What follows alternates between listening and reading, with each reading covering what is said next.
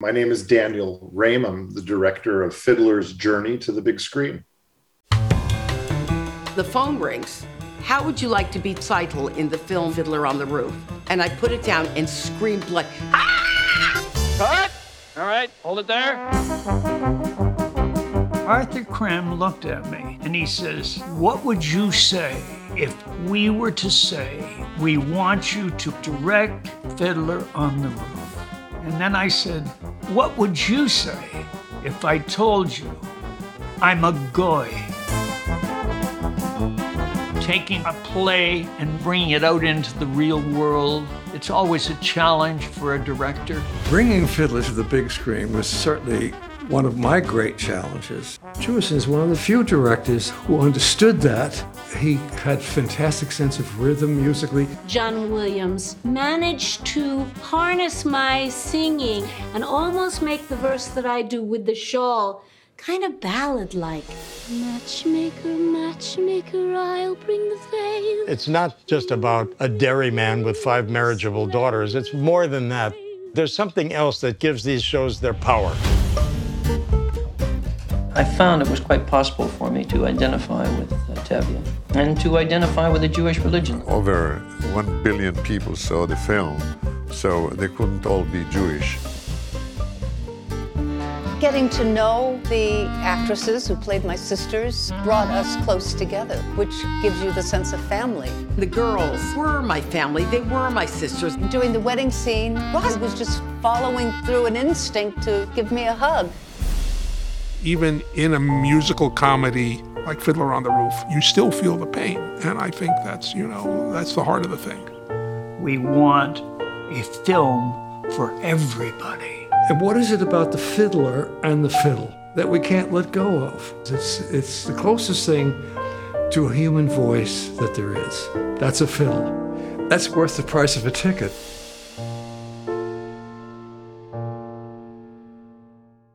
This is Factual America. We're brought to you by Alamo Pictures, an Austin and London-based production company making documentaries about America for international audiences.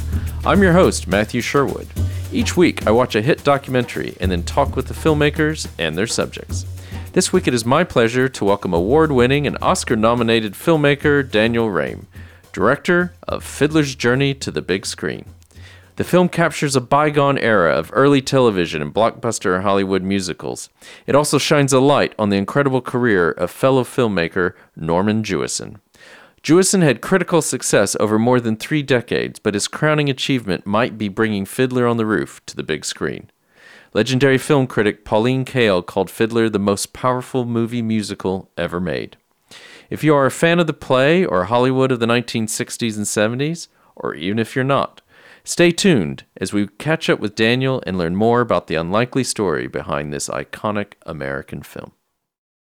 Daniel, welcome to Factual America. How are things with you? I'm doing well, thank you. It's great to be with you on the program. Yeah, it's great to have you.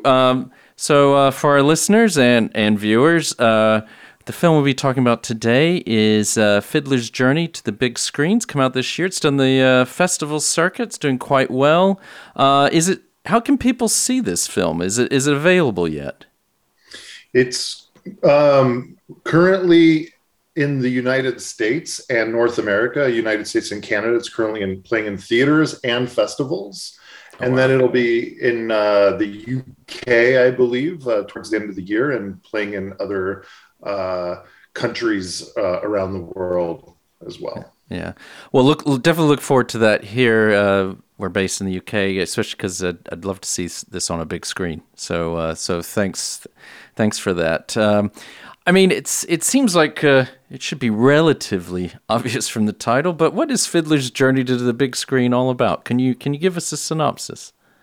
Yeah, it's about director Norman Jewison's quest to adapt this beloved Broadway stage musical, Fiddler on the Roof, into a widescreen epic. And it's about his creative journey, a spiritual and creative journey, making the film. And it also highlights the work of a lot of great behind the scenes cinema artists and actors and actresses as well. And they're kind of remembrances of working with Norman Jewison and making this film. Yeah, I think, and maybe for our listeners, because it is, this has come out roughly in line with the 50th anniversary of the film. But maybe I'm aware of it because I'm of a certain age, but maybe some perspective on Fiddler on the Roof as a cultural phenomenon. I mean, because I think maybe there'll be some people who don't realize how huge this thing was. Yeah. Even the play as well as the film. The film and the play. Well, in 1962 or 63, the lyricist Sheldon Harnick and his composer writing partner Jerry Bach and Broadway writer who writes librettos, Joseph Stein, the three of them got together with the intention of adapting a series of short stories by acclaimed Yiddish playwright and author Shalom Aleichem called Tevye the Milkman. And they were drawn to the stories of his relationship with his daughters and their desire to get, to start their own life. It's oftentimes against the wishes of the father. So it brought into play the tension between tradition and modernity. And they created this incredible musical that was directed and choreographed by the great Broadway director, choreographer Jerome Robbins. And so the four of them really came together and adapted and shaped this material into what was originally, thought to be very limited audience, for just Jewish, because it deals with Jewish life, Jewish shtetl, which is like a small market town in turn of the century Ukraine, which is now right outside of Kiev. And it exploded in 1964. It became a phenomenon on Broadway. And this is sort of the story of that time when United Artists sort of decided, hey, what can we adapt this into a big Hollywood musical? And why do you think this story? I mean, why do you think that story resonated then, and I would say still resonates now? Because I would say that it starts with the beauty of the original works, the original short stories by Shalom Aleichem were all so imaginative and rich in terms of what he was able to draw out of this kind of universal story about a Jewish milkman and his family. Yeah. And the genius of the creators of the original Broadway production, how they adapted it so beautifully into a musical, and the songs, like Sunrise, Sunset, and the themes of Anatevka and exile and having to be forced out of your homes, and all of these issues that are quite powerful and universal and timely still resonate today. And audiences all over the world embraced Fiddler on the Roof in Japan, all over the world, as their own story. So it was quite quite a powerful creation by the original Broadway creators. I'll add one to a personal story. I was in the marching band in high school, and my freshman year, the show we put together was all songs from Fiddler on the Roof. Probably helped that we had both band directors were Jewish. Marching band, I can hear it now. Yeah, exactly. You can hear. It started off with tradition, and then it went from there. So not. But anyway, it permeated the culture. It's probably still does, but certainly back. That was in the 80s, that's, it was still there. It's the songs are so memorable. And, yet, like I think you've mentioned in the film, it revives a lost world of Eastern European Jewry. It's a religious movie in many ways, or a spiritual movie. And yet, Doesn't sound like a big budget blockbuster when you start listing kind of what it's about or who the intended audience is.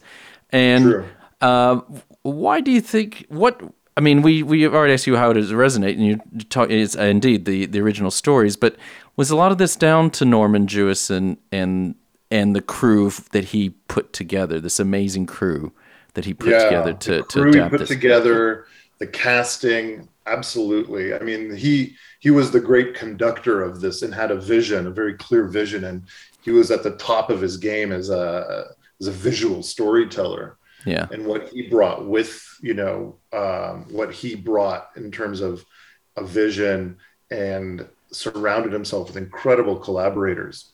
Yeah. And I mean, maybe you can tell us a little bit more about Norman Jewison, because the thing is, I've recognized the name, but he's not one of these household names necessarily. Right. But then you start looking at the list of his filmography, and it's amazing, the stuff that he did and he was involved with, and nominated 3 times for Best Director. So maybe give us a little introduction to Norman Jewison. Yeah, he's maybe he's most well known for both In the Heat of the Night, which won Best Picture in 1967, and Moonstruck, which I don't remember exactly what accolades that won, but of course Cher maybe won an Academy Award for that. But I mean, he, and in a way, Fiddler on the Roof is sort of following In the Heat of the Night. His Norman Jewison was also a filmmaker who was interested in telling stories that relate to social and political concerns he had. And I think what he brought a lot of feeling for the issues of the pogroms and the Holocaust and all the issues that the Jewish people experienced at that time. Okay, so one thing that strikes me, in having watched this lovely film that you've made, is that it's insights into the art of filmmaking, and specifically on how Norman Jewison did it. But I mean, it is, and also I don't imagine filmmaking's done like. Well, we know filmmaking's not done exactly this way anymore. It's a bygone era in some ways, but in other ways, these are universal elements, obviously, to what he did as a filmmaker, and it's an homage to him in many ways. And and I guess I don't even know where to begin with all the amazing elements to this. As we're talking about the team that he assembled, but maybe we can start with the music, because I think that's probably what most people think of when they first think of Fiddler on the Roof. I mean, as you mentioned, Bach and Harnack and the Stein. So he had this amazing music to work with already, but then a relatively young, unknown John Williams of Star Wars fame and many others gets involved, and that was an amazing collaboration.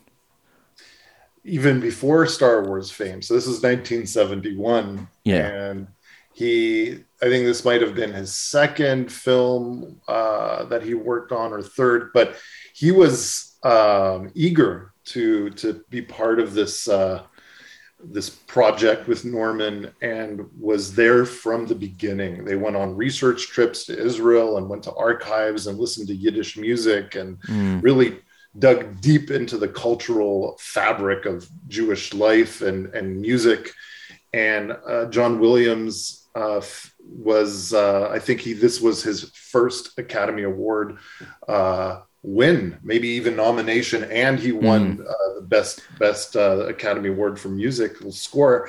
Not only did he adapt the music for the big screen, but he composed an extraordinary introduction piece called cadenza, which is a 7-minute piece for the opening credits, where we see a Fiddler on the Roof with the titles.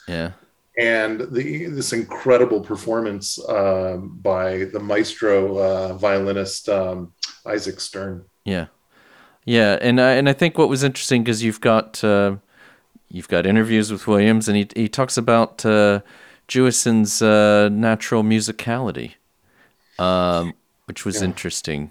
I never think about that. Norman, so Norman, who had a background in musical theater, Norman Jewison, his start in terms of as a director was directing live musical television. And famously, Norman Jewison directed Harry Belafonte, Tonight with Harry Belafonte, and the Judy Garland Show. Right. I learned from speaking with John Williams that even at that time, John Williams sensed that Norman understood where to place the camera and how to move the camera in regards to how the music is flowing, and Norman, I think, was, but his aunt gave him piano lessons, and so he had a musical background, which clearly powerfully informed the making of both, might I say, Fiddler on the Roof and his follow-up film, Jesus Christ Superstar. Exactly. And then, I mean, probably maybe what flows from that as well is, and again, it's not something I had thought about, was how to incorporate this, and as you said, how he's able to has this musicality and knows how to film this. The importance of set design on all of this, and John Williams mentions that. I mean, knowing exactly how many steps you need from this point to that point, and how you build a set around that is, Yeah, absolutely. I mean, I'm as a documentary filmmaker, I've been curious to learn to investigate and talk with cinema artists in terms of the collaborative. It's such a collaborative medium. Yeah. So the only one person for filmmaking, for Fiddler's Journey to the Big Screen that we couldn't get is the choreographer. But it was great to have John Williams comment on production designer Robert Boyle's set of the barn, and as you mentioned, how many steps of the ladder Topol has to climb up, and do we need to remove one step of the ladder so he gets up on that beat for If I Were a Rich Man? And how do you create a musical number? I mean, starting from scratch, starting from adapting the vocals of that singer to the playback and everything that goes with it. Yeah, and then as he decided, as Norman had decided that he wasn't, you were going to be. It was like an actual film. It wasn't just like they're kind of on stage and you're watching them. You like you would in a theater. This is actually you're there in amongst them. You certainly are. Yeah. And then in what you're saying, and I know I think you've done a short on Robert Boyle, and I think.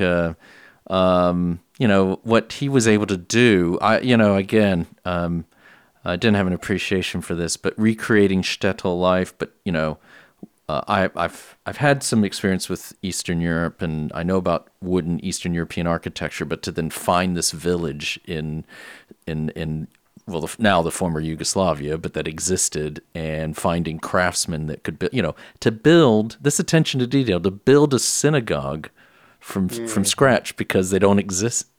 Unfortunately, didn't exist anymore anywhere. Right. Specifically, wooden synagogues that are painted with symbolism, and Hebrew letters, and so according to they had this big research project where they traveled through Eastern Europe, and there were no synagogues survived after World War II, after the Holocaust. But they were able to piece together through archival photographs what it might have looked like, and recreated an actual structure in Lekenek, Yugoslavia, using, as you noted, the real wood of that area. Yeah, and it's this, and then I guess the next, and then you add this cinematography with all this, and the great Ozzie Morris was the cinematographer, and I mean, did he literally film all those scenes through silk stockings? As we find out, certainly a majority of the film looks to me as if it was actually shot through a silk stocking, and there are certain scenes where they're panning, where the sun is reflecting into the lens. You can actually see the texture of the silk stockings more so, and so certainly that was the case.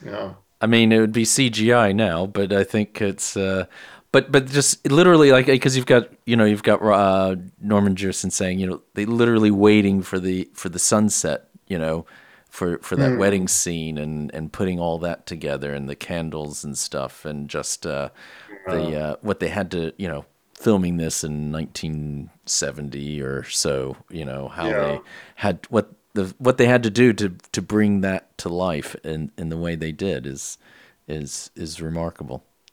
That's the wedding procession scene. Norman had referred to it as one of the most beautiful shots in all of his oeuvre, in his body of work. And to your point, they did wait for the sun, the magic hour for the sunset. Sunrise, sunset, is the theme, the song that they sing under the huppah, under the canopy at the wedding. But the procession going up to where the wedding took place, and everyone's holding candles, and it's great to see. Not only, one of the great discoveries in making this doc was as I was interviewing Michelle Marsh, who plays Hoda, one of the daughters.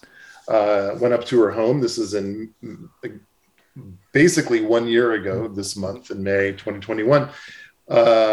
We were asked to enter her house with our gear through the garage, and in her garage was this box, and it said Fiddler on the Roof. And I said, Michelle, what's in this box? She said, oh, that's my evacuation box, because here in California we're dealing with fires. And so I said, well, great, can we please bring your evacuation box into the interview and go go through the materials?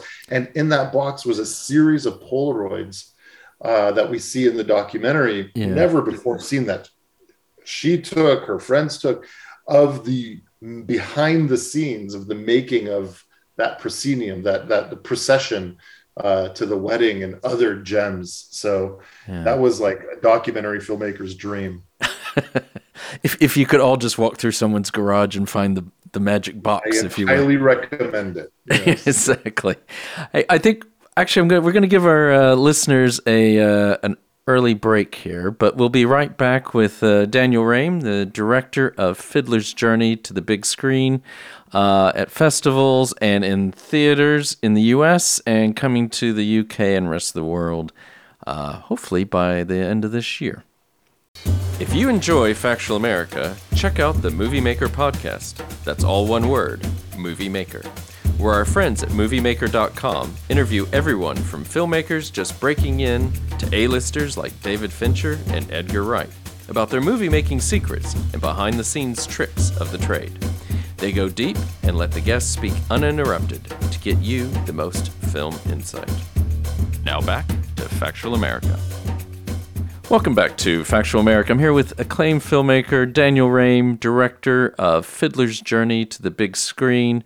It's out now in theaters. You might see it at a film festival, and as well, it will be coming out here in the UK later this year, and I'm sure there's a rest of the world wider release planned as well.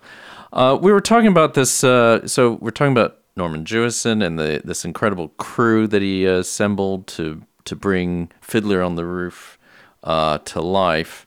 And the one thing, I guess you've mentioned it, but we haven't discussed necessarily in more detail, is also the incredible cast he has assembled, and I guess led by Topol. But was Jewison? I mean, is Jewison? Would he be considered an actor's director?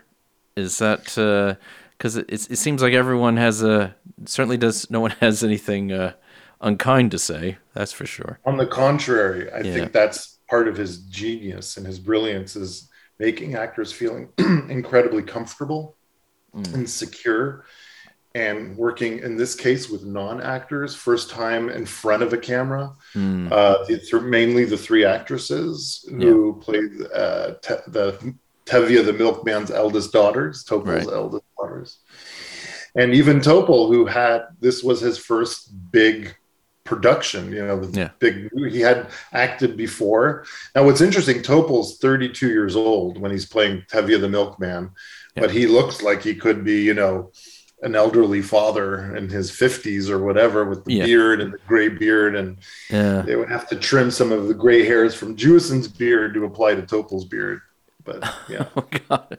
Well, yeah, I know that's and I noticed he's, I think Topol's still alive, isn't he? I mean, he's, so it's quite amazing. Yeah, I didn't realize how young he was at the time, but and I think the movie does a great job of also explaining how, obviously the great Zero Mostel was played Tevye on Broadway, but find how Jewison, I think that's the other thing, how Jewison had his vision. He wasn't beholden to the vision that people might have had of this is how it's done on Broadway, so this is how it's going to be brought to the big screen.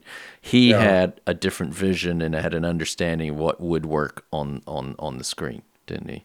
I mean, it's absolutely two different mediums, right? Yeah. So there's one medium, theater, Broadway, where an actor of Zero Mostel's larger than life can gesturing can communicate to the last row in the theater. Yeah.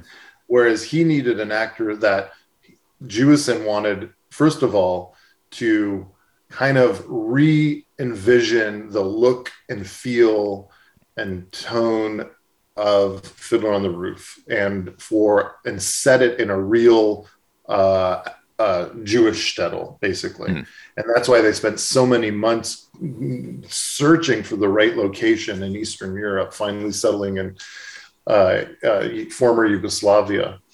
And, looking at his body of work, right? Yeah. Or his early comedies for Universal with Doris Day and then the Russians are coming. The Russians are coming with Alan Arkin, right? What an incredible performance! As a Russian submarine captain, right? Yeah. So full of humor and warmth. He's kind of, and then and then making In the Heat of the Night with Sidney Poitier. I mean, what a performance, right? Yeah. And following that, the Thomas Crown Affair and how he could negotiate with the great actor, Steve McQueen, Steve McQueen, and figure out, how to get the best out of the juice, as he was known at that time, and really bring him into, it's such a great character study, the Thomas Crown Affair. Yeah. And then he did Gaily, and then Fiddler on the Roof. And so by the time he did Fiddler on the Roof, I think he had already been established as a great actor's director. Well, you just described. Yeah, I'm sorry. I was just going to say, you described one hell of a run, just even in that 5 to whatever year period it is. Yeah, absolutely amazing. Yeah. Absolutely. And I mean, if you look at the quality of the performances, also go all the way into the 1980s into Moonstruck, right? Or Hurricane with Denzel Washington. The way he's able to elicit very meaningful, humanistic performances, I think it's kind of extraordinary. Yeah. And what about your film? I mean, how did this project come about? Well, there's several sort of. First, I think the big thing is that when I was a student at the American Film Institute in 1997, my professor was Fiddler on the Roof production designer Robert Boyle, who appears in the documentary. Right. And I was captivated by his. What was interesting about learning from Robert Boyle was that any great cinema artist, whether you're an editor, production designer, cinematographer, you're a storyteller. And the way he kind of taught us about what does it mean to be a cinema artist, a visual storyteller. And it's not just about building walls and creating sets. It's really about character and story. So I learned so much from him. And he was also the production designer, Alfred Hitchcock's chief production designer. going back to Salvatore, Shadow of a Doubt, North by Northwest, The Birds, and Marnie. And I decided he would make a great subject for a documentary. And it was my first film after film school. It was a short subject about Robert Boyle called The Man on Lincoln's Nose, which is the working title of North by Northwest. It's a reference to his work on that. And that's where I met Norman Jewison making that film. And I interviewed both Norman in 2000 and Robert Boyle. And a part of that documentary investigates their collaboration making Fiddler on the Roof. So I was already thinking about these two cinema artists and totally excited, because the thing is, for me on a personal level, when I was 13, my grandparents who had survived the Holocaust showed me Fiddler on the Roof. I didn't know the music. I had never seen the play. They popped it on their TV. They had a double VHS cassette. And I was totally transported, and like so many, might I say, millions of people who learn about Jewish culture and Jewish history through Fiddler on the Roof, I was completely captivated by the music, the story, but also the detail of the production design. And the, I wasn't thinking, production design. I was thinking about, it's like that was Norman Jewison's intention, is to bring us into this shtetl, into this, so we feel the mud, toiling of the earth, and we feel that the Jewish cultural, the beauty and the pain as beautifully presented in the film.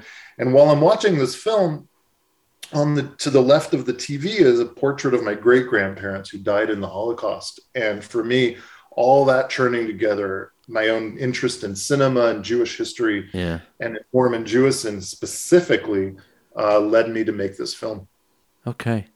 But yet still sort of 20 years in the making, kind of, to get, but it's filmmaking. Because there's so much to say about Fiddler on the Roof. I mean, you can make you can make so many, in the time that I'm doing interviews in 2009, I finally saw Fiddler on the Roof performed live. It was the Topol farewell tour in Los Angeles. And that's when I first thought, let's do a feature film. Because what happened was I knew the music at that point. I knew Topol, but it was so interesting to see the theater version, which was Jerome Robbins' vision as opposed to Norman Jewison's vision. But what was also striking for me was that the audience was made up of a very diverse ethnic background. I mean, it was like a kind of incredible to see that this story, which I thought was so specific to Jewish life and Jewish history, reaches the hearts and souls of millions of people who are not Jewish. And it's not even about that for them. It's exactly. That's the genius, I think, of both Sholem Aleichem's stories and Norman Jewison, all the way through Norman's film. I mean, what is to be honest, I have not seen the theater production. What is the big difference in the visions between the two? I would say the big difference is that in the process of designing the world of the Broadway production, Jerome Robbins gravitated towards a painting by Marc Chagall, that depicted in a very surrealist way Fiddler hovering above a roof. And his set designer, Boris Aronson, designed the stage production to emulate that Chagall-esque surrealistic vision of a shtetl in a town, and that worked beautifully. But Jewison, this is 1971, and New Hollywood was gravitating towards kind of a gritty realism, So Jewison brought his movie into this kind of realistic, and he didn't completely ditch the Chagall aesthetic, but he certainly, from the visual design, the visual structure of Jewison's film, it's realism as opposed to surrealism. But one could say that Jewison brought the spirit of Chagall into the film in other ways, and bought a watercolor of a Chagall, an original Chagall lithograph, maybe not a watercolor. Yeah. And brought it to the recording studio when Isaac Stern and John Williams recorded the cadenza and the score. And I would say that one of my favorite stories that Norman Jewison tells is that he brought the painting, and Isaac Stern says, he was about to start the recording, and Isaac Stern says, we have Chagall here, we have the fiddler. And then Isaac Stern says, Chagall's uncle used to climb up on the roof and get drunk and play the fiddle. And I'm going to play a quarter tone flat. Yeah. And we have the spirit of Chagall here. So I would say that's the difference between the two things. And fundamentally, too, we should say that the casting of Topol is antithetical. Yeah. It's a whole other physicality that Topol brought, and Zero Mostel versus Topol. It would have been a very different movie. Yeah. Well, yeah, indeed. So you had this, you obviously had this relationship with Robert Boyle and Norman Jewison, but when you go to make this film, I mean, did you know you had this this incredible archive footage, access to this? Because it's amazing. I'm talking about the filming on the set. I mean, I don't imagine that was all that common back then.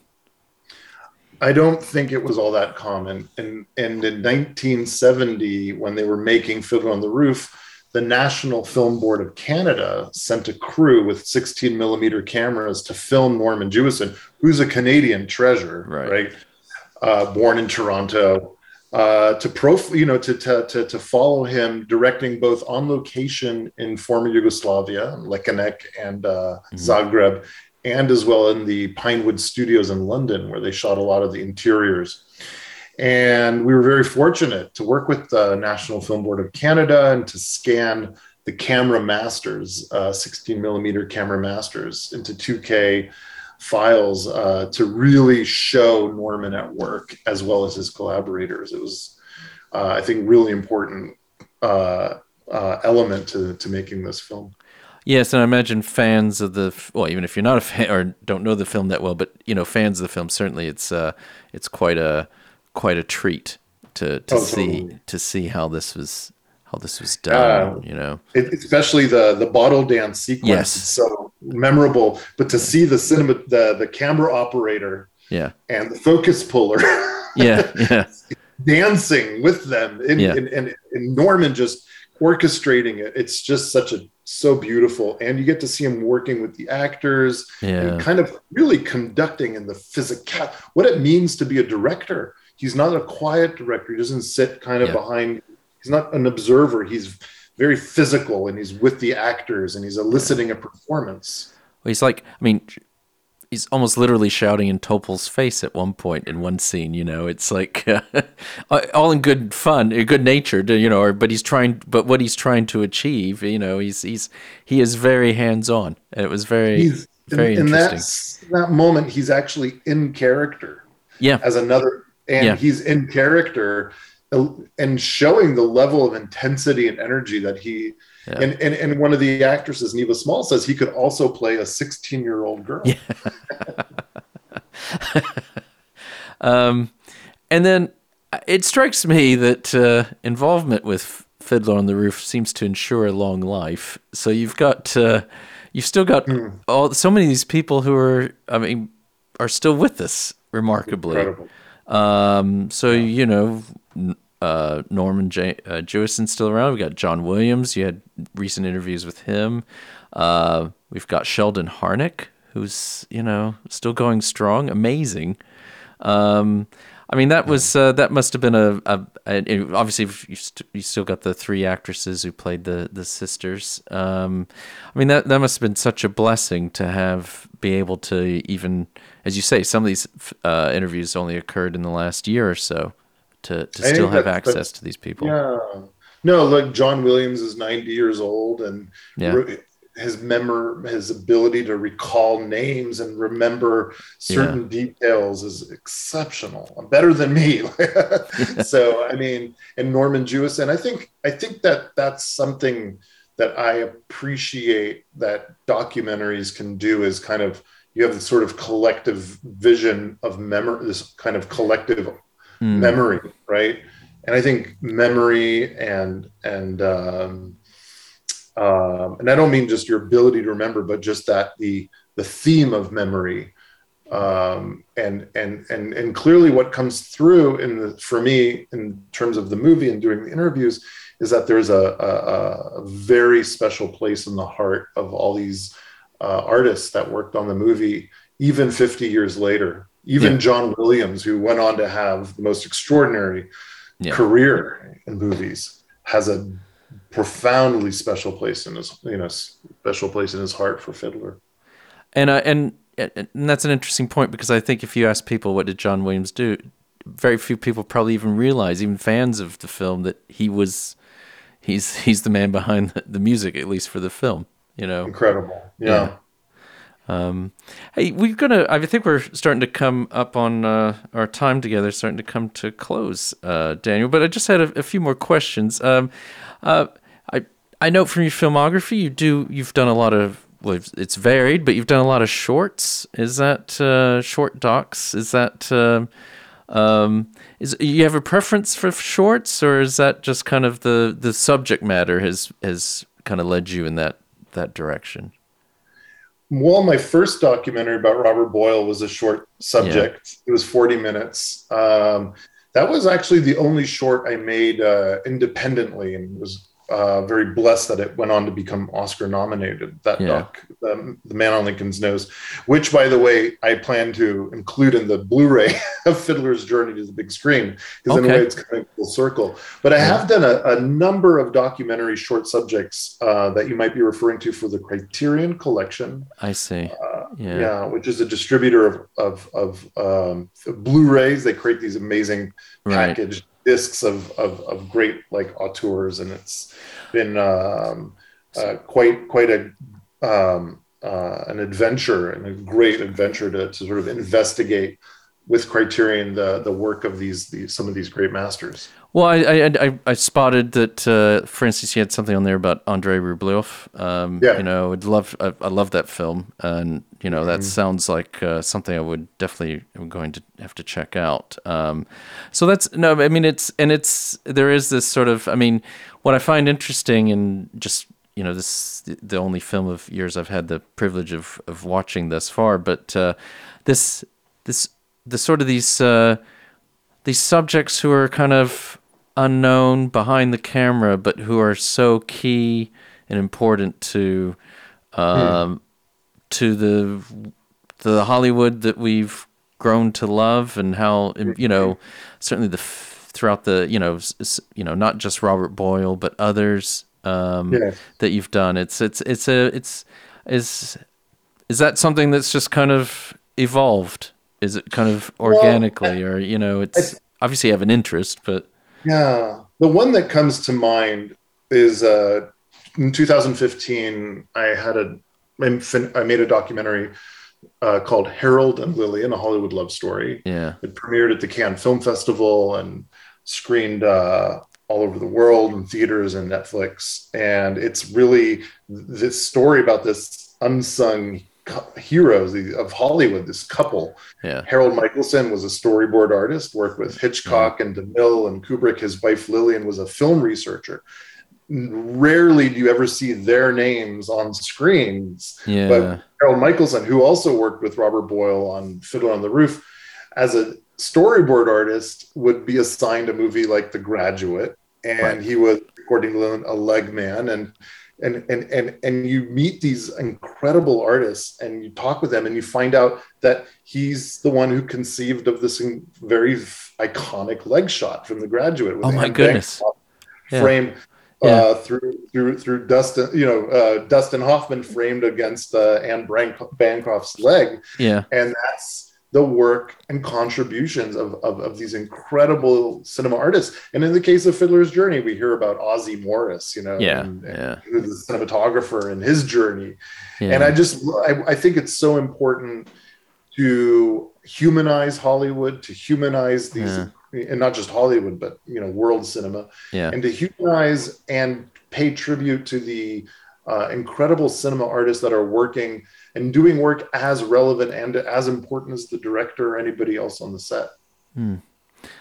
And so what's next for you after Fiddler? I do have, so next year, 2023, is the 120th anniversary of the birth of the great Japanese director Yasujiro Ozu.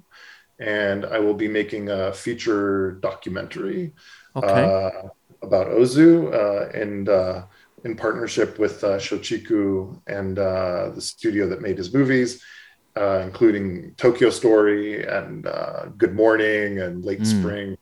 That'll be a treat. And I, like Fiddler's Journey, my plan is to interview cast and crew members that worked with Ozu and also tell the story of his life and art through his own words. Okay, well, definitely looking forward to that. And so imagine that's in production now, is it? Correct. Yeah, okay. Well, good luck with that. And just want to say thank you. Thank you for coming to Factual America. It's been a real pleasure talking with you, Daniel.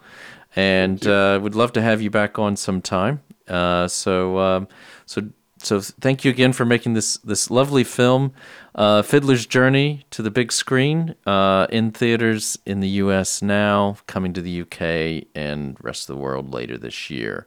So again, thank you to Daniel Rame for your time today. We really very much appreciate it. Thanks for having me. It's been a pleasure speaking with you. Oh, well, thank you. I'd like to give a shout out to Sam and Joe Graves at Intersound Audio in Eskrick, England, in deepest, darkest Yorkshire. A big thanks to Nevin Apaunovich, podcast manager at Alamo Pictures, who ensures we continue getting great guests onto the show. And finally, a big thanks to our listeners. As always, we love to hear from you, so please keep sending us feedback and episode ideas. You can reach out to us on YouTube, social media, or directly by going to our website, www.factualamerica.com, and clicking on the Get in Touch link. And as always, please remember to like us and share us with your friends and family, wherever you happen to listen or watch podcasts. This is Factual America, signing off. You've been listening to Factual America. This podcast is produced by Alamo Pictures, specializing in documentaries, television, and shorts about the USA for international audiences. Head on down to the show notes for more information about today's episode, our guests, and the team behind the podcast. Subscribe to our mailing list or follow us on Facebook, Instagram, and Twitter at Alamo Pictures. Be the first to hear about new productions, festivals showing our films, and to connect with our team. Our homepage is alamopictures.co.uk.